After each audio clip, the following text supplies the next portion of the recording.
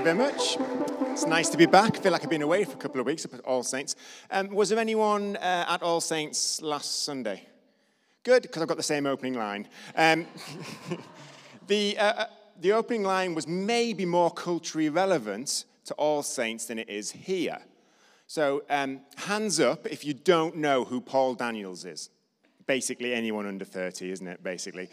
Paul Daniels was a famous magician in the 80s, 70s, 80s, 90s, about this high, middle-aged man, bald, the only 80s male TV celebrity who I think has escaped intact with his reputation.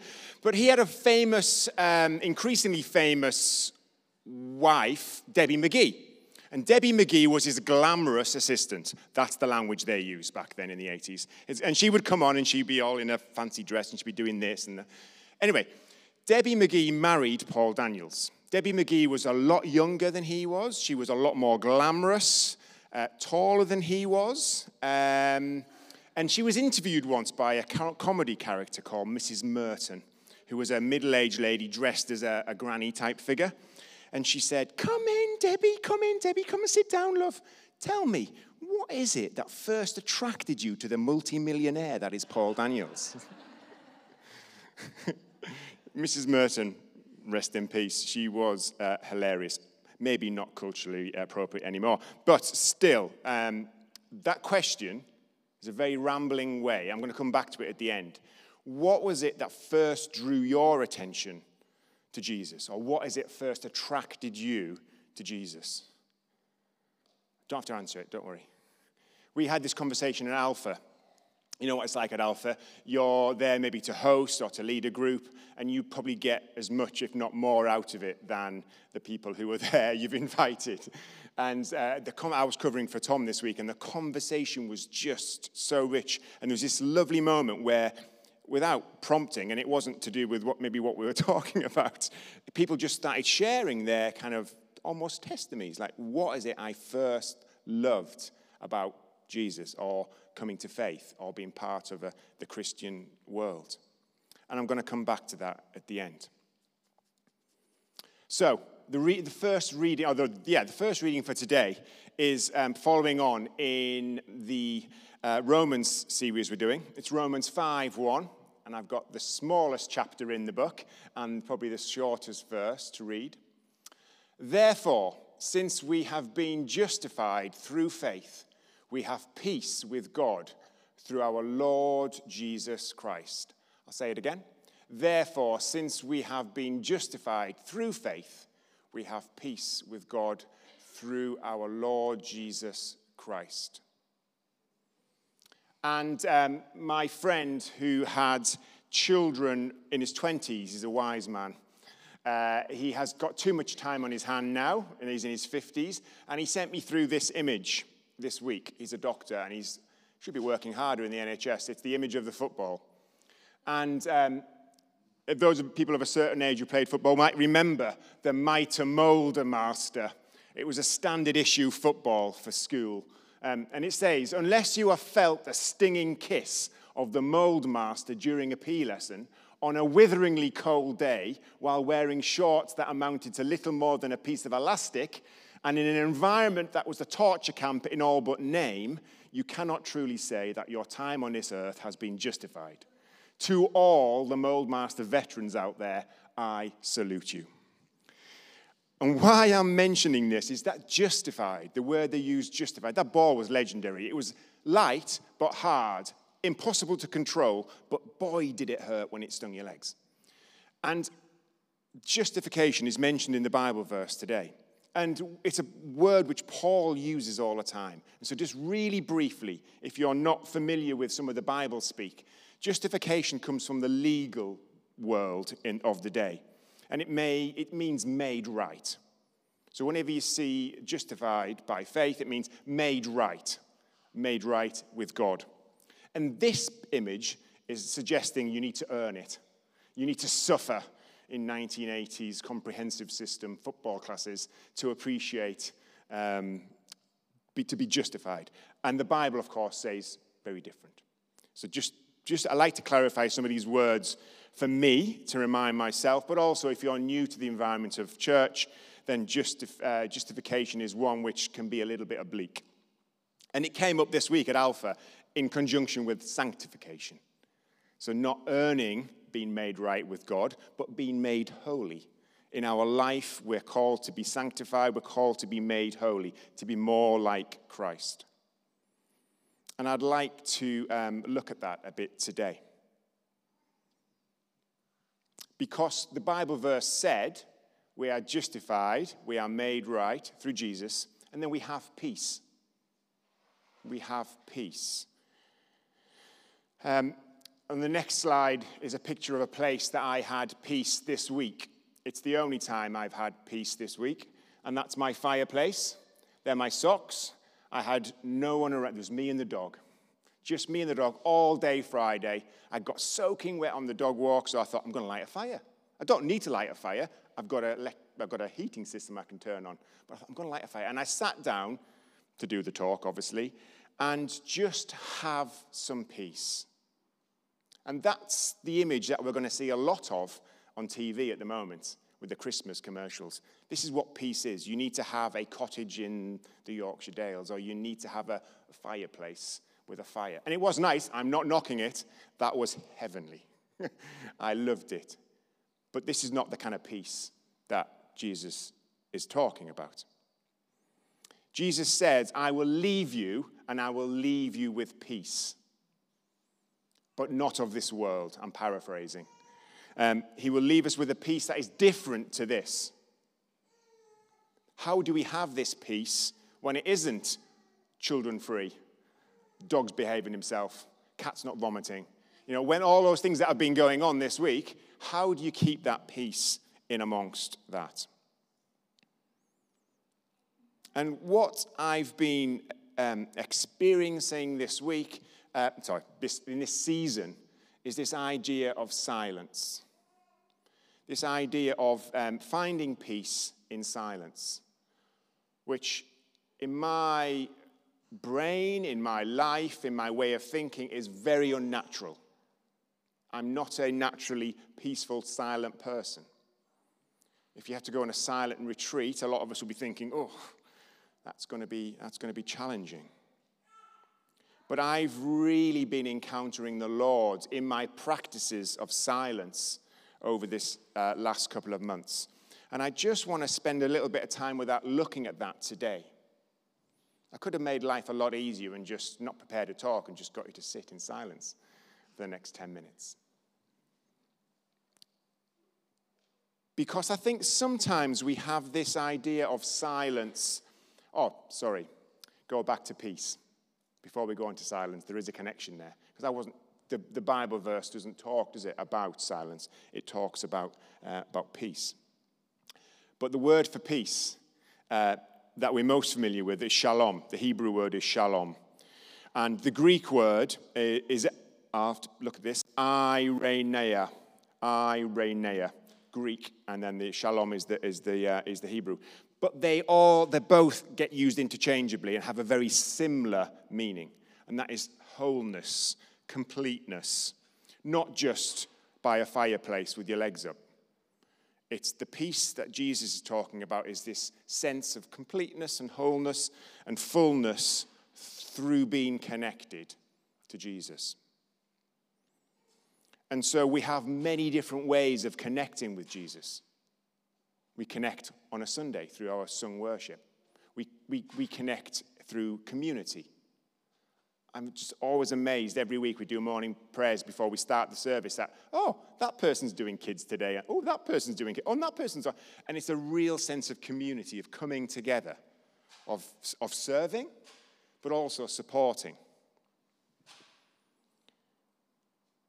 We get it through reading the Bible. But why I want to look at silence is that we're called to love God with all our mind, all our soul, and all our heart.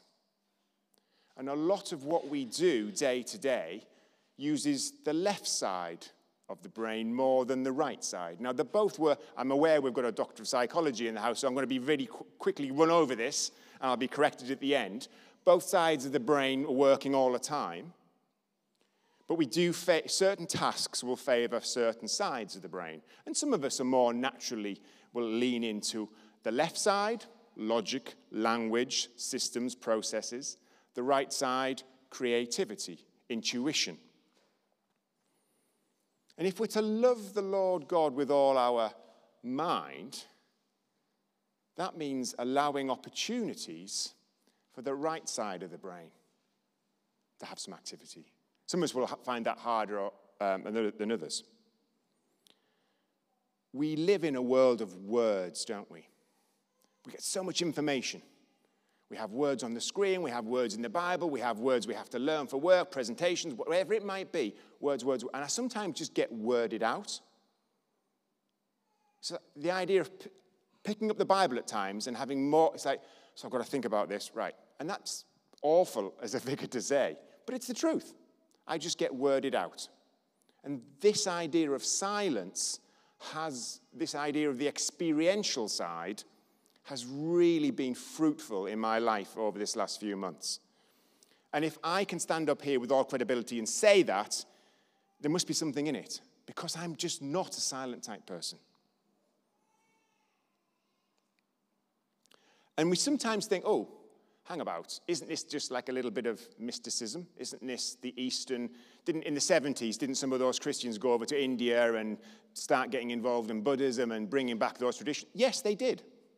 Because there was a 600-year gap in the church history where we totally ignored it. So the silent prayer, the idea of being in silence with the Lord, predates Jesus. So Psalm 91, may words of my mouth and the meditation of my heart be pleasing in your sight.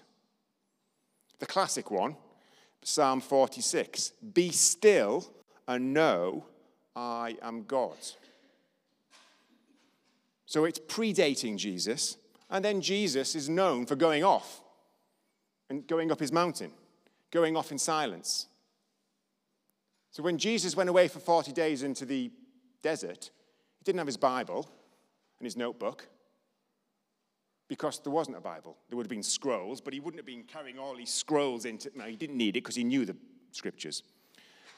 But you can't go away for 40 days and just talk constantly in prayer to God.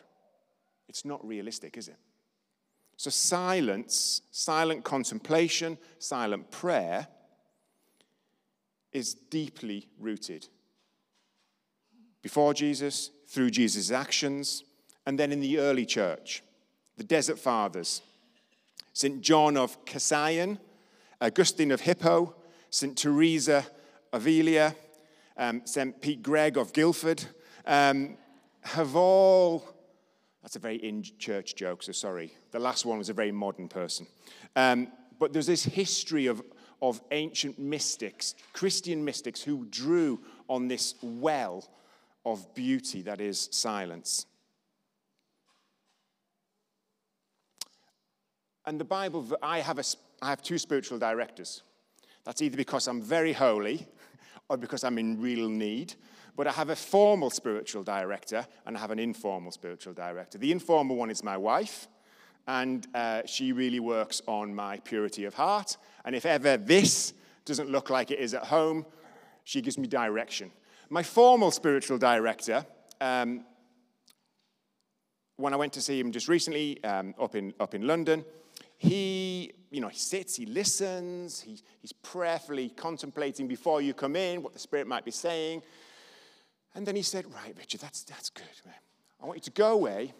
I want you to practice saying nothing. Doing nothing and saying nothing. Go and sit in your church after you've done morning mass. I'm thinking, oh. And then I pictured this place on a Monday morning. No, that's not going to be happening. But just find somewhere to sit in silence. And that's all I want you to do. And if it's struggling, then just go over a Bible verse and just say it repeatedly. And this has been the starting point of this new way of me experiencing God. Not learning about God, which is important, but actually experiencing God. And the Bible verse which really rooted this for me in my faith is coming up on the screen. And this is one of the Bible verses which I just jumped out when I read it. I will not leave you as orphans. I will come to you. Before long, the world will not see me anymore, but you will see me. Because I live, you will also live. On that day, you will realize that I am in my Father, and you are in me, and I am in you. And it's that last bit that really hit home. I am living in you. We've got Jesus in it. Well, yes, Richard, we've heard that multiple times. But you know when sometimes it just really lands? So if I'm spending time without external stimulus and I'm withdrawing in myself, I'm not navel-gazing. I'm not leaving myself open to the world, whatever might be floating on around my head. I'm trying to connect with the Jesus that is inside me.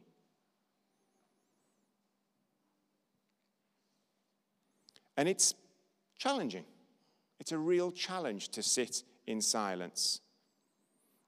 But I have had these most beautiful encounters with the Lord. And they're usually in times of absolute chaos, when there's some really big things floating around that I can't control, I can't fix. I want the giant vending machine in the sky. I want to put that prayer up and get it to work. And it's not happening at that moment. And I'm crying out, why, God? Why is this happening? Why is this not changing? And in those moments, I come and I sit and I go through my steps, which we'll look at in a second. And I've had the most amazing encounters with the Lord. Encounters that maybe some of us had when we first came to Christ. What was it that first attracted us to Christ? Sometimes it involves an encounter that might have dried up over the seasons of life.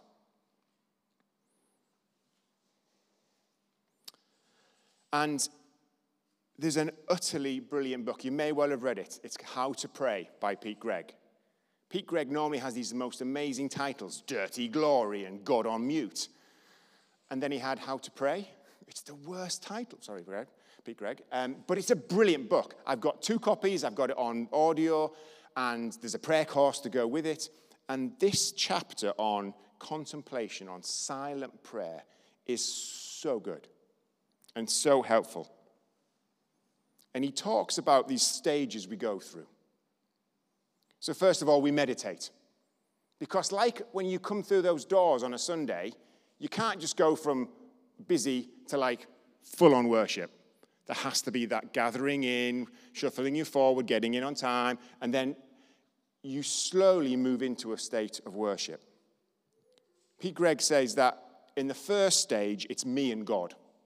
You're very aware of yourself.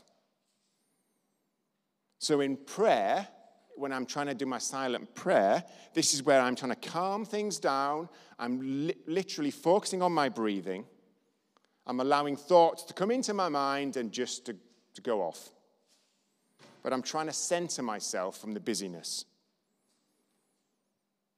And those thoughts are fine. They're natural. It's like when you first come into worship.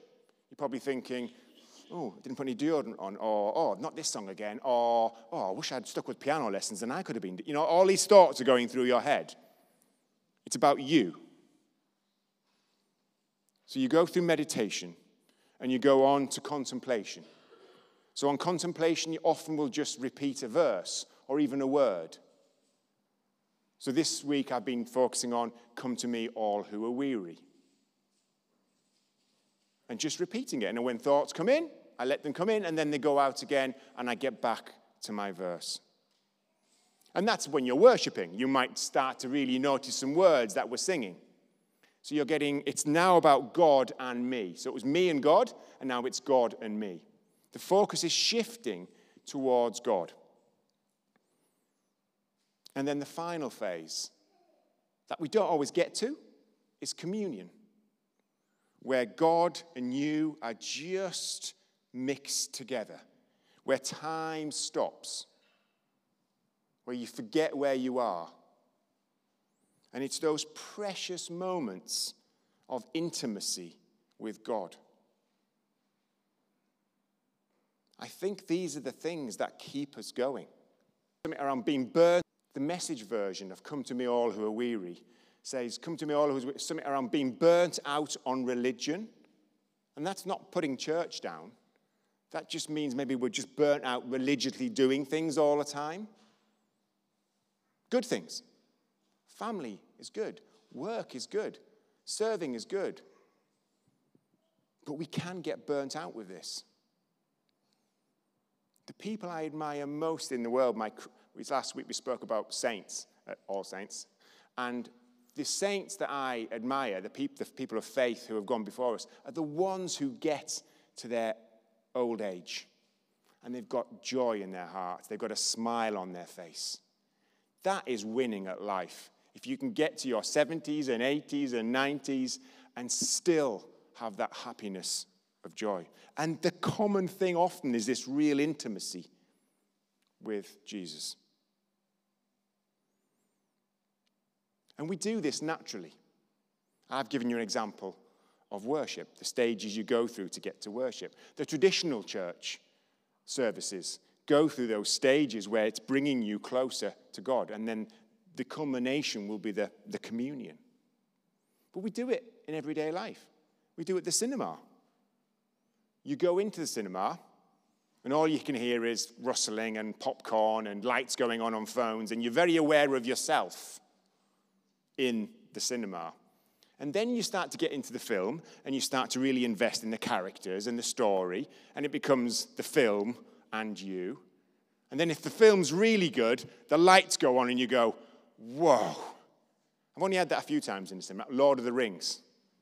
Just totally lost in the Lord of the Rings. So we naturally do it. There's this part of our brain which wants that switching off from us and to look to something else.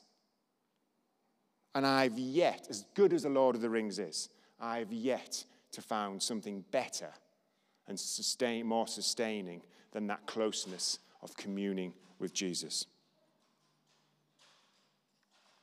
If someone can find it, I'll try it.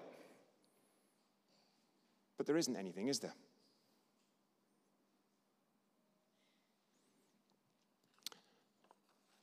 And if you're sat there thinking, well, you're a vicar.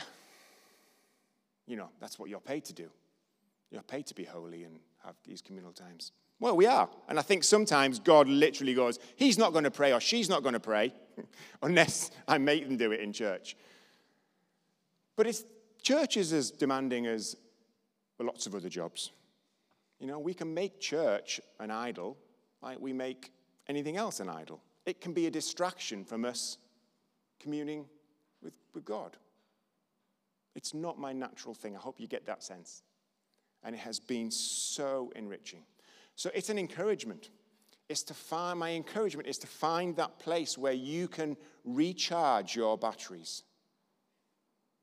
Because the conversations I have with you, it's such a high level of achieving and busyness and demands. And I just think, gosh, how do you keep going? So hopefully this can be a way of you finding that place to keep your heart pure, to keep your energy levels and your focus on Jesus. Because, I'm going to finish, we use this idea, we use other things to replace that, don't we? We all do. My best start to the day is the 7:30 Zoom prayers. But I can't always make it, and I'll try and replace that feeling with a double espresso and a bowl of Cocoa Pops to get me fired up for the day. It's a mere substitute. It works very quickly. But we will find things to do, won't we? That idea of peace, talking about peace was a very revolutionary thing to do. because the Pax Romana, Johnny mentions in the book, the Pax Romana is, we bring you peace, but we bring you peace through a sword. And I think it's a poor substitute for real peace. So I just wonder what it is in our lives that are a poor substitute for that real intimacy that we have with God. And so to finish off, the question was, what first attracted you to Jesus?